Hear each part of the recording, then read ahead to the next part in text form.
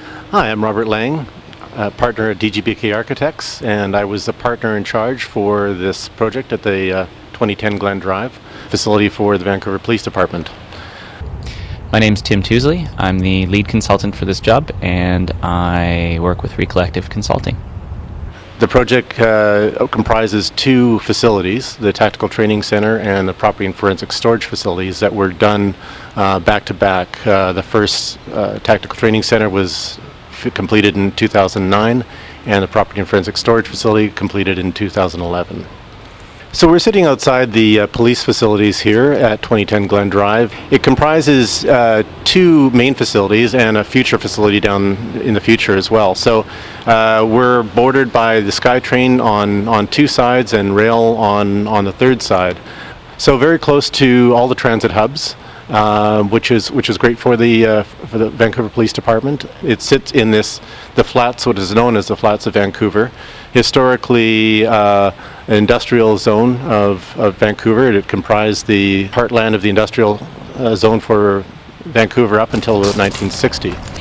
So Falls Creek Flats is undergoing a total redevelopment right now, with a lot of office and educational occupancies coming in just to the west of the site.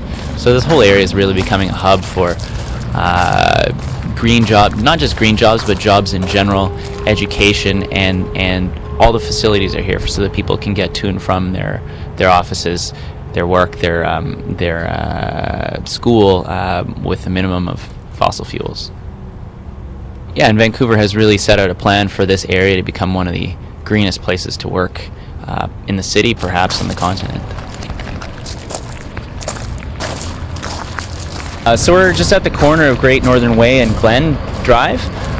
We're standing in front of the Mount Nukemik Co-op building, which is another LEED, I believe, Gold or Platinum certified building. You'll notice as you look up and down Great Northern Way, there's a very well developed pedestrian and separated cycling path. And this is really an artery for bicycle and pedestrian travel. Again, encouraging that active transportation, carbon-free transportation to work. And of course, as we look over, we can see the SkyTrain and transit station also right in front of the project site. So yeah, as a result of these amenities, you'll see that the people who work at the Vancouver Police Department Tactical Training Center and Forensic Storage facilities have a high rate of using transit and active transportation to work. Couple that with not a huge parking lot, it really does encourage people to take alternate means of transportation to work. So here is the transit station. So if we stand at the entrance to this transit station, or if we just walk, there's a bus right now. So if we walk up Glen Drive, we'll see the bus entrance to the transit station, and just beyond that you'll see the project buildings. They're in a silver metal panel. So the first project was the Tactical Training Center, and that is a training center for all the Vancouver Police Department, as well as some other outside agencies that contracted to do their training here as well.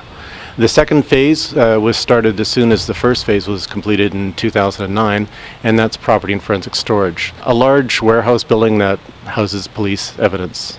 The City of Vancouver mandates that all their public buildings reach a LEED Gold status level. Currently we're waiting for certification on both Phase 1, the Tactical Training Center, and on Phase 2, the Property and Forensic Storage facility. Achieving LEED Gold status indicates a high level of environmental standard for buildings in North America. This was what they call a brownfield site, meaning that it had to be cleaned up in order to be refurbished for this use. Given its proximity to the False Creek, we had some challenges in terms of the stormwater management system here. There's a very high water table, and because of the ground conditions, we had to implement certain standards and features for the stormwater.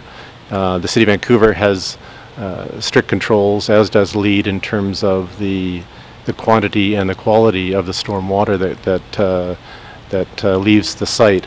So we had to use measures such as a detention pond and a sustainable green roof as well to take care of the needs of the stormwater runoff. So all the materials in this building have targeted a 50-year lifespan.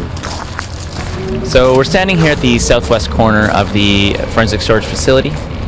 You can see, if you look east, there's a large black roof that's protruding a little bit from the rest of the building. It's quite obvious because it's much darker in color.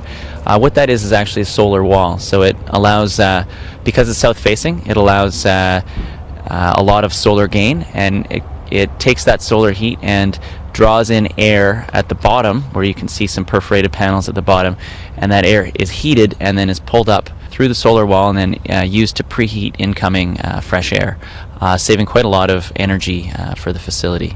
So on a nice sunny day like today, the use of that solar wall really will reduce the amount of natural gas burnt to warm the incoming fresh air, therefore reducing the greenhouse gas emissions for the facility, and not only that, but saving the city money day after day, year after year, without any moving parts. So here we are standing further almost to the end of Glen Drive, looking again east towards the building. And if you look above the entrance behind the flagpoles, you can just see poking up a bank of skylights above the entrance. What that is obviously for light, for daylight. The designers really sought to optimize the daylight in the space. So, of course, to save energy, you need to make sure you turn off the electric lights when the sun is shining. Again, today being sunny, they should be harvesting a lot of light right now. What they have is daylight controllers. So there's sensors in the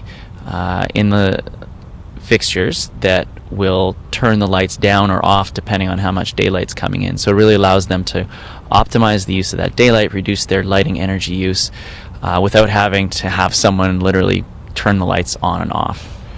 And of course, that is basically free light. Once you've got your daylight sensors, you don't pay for that sunlight, and again, saving the facility money for years to come.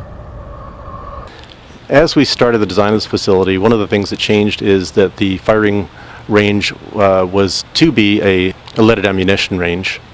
But through the process of design, it was determined that it would be better for the environment to look at something that was fairly new to North America, and that was to use non-toxic ammunition. The mechanical system was designed to allow for the lead, given that we were well into the design process already and into construction, actually. But it was determined that the range will never see leaded ammunition used in it.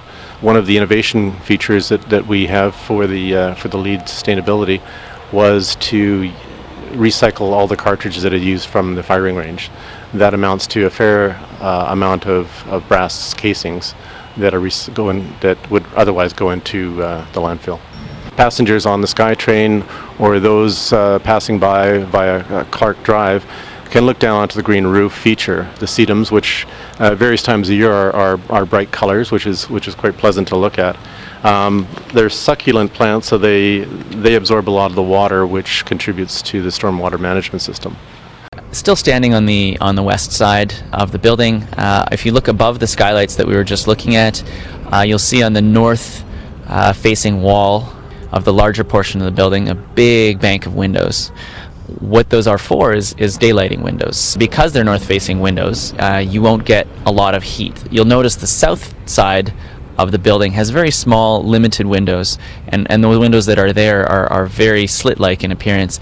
That is because they want to avoid uncontrolled heat gain in the summer months, where then you'd have to cool those spaces and use a lot of energy. So on the north-facing side, they're larger windows to allow daylight for all the offices that are in there, thus reducing the amount of electricity needed to light the building. One of the things I enjoyed most about working on this facility is just working with the City of Vancouver and the Vancouver Police themselves.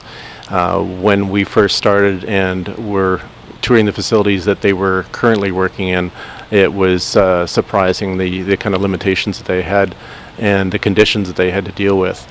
Now they're in a much more sustainable environment, brighter for one thing, much more daylight, and a better working condition to help them achieve what they need to on a daily basis. So for me as a sustainability consultant, working on these types of public buildings where the city has a vested interest both in being green and in doing things that will reduce the amount of maintenance needed on the building, increase the life of the building, and use less energy and less water. It's really that package. It's a motivated owner producing a really excellent, well-performing building. So that for me is the inspiring thing about this building and these types of buildings.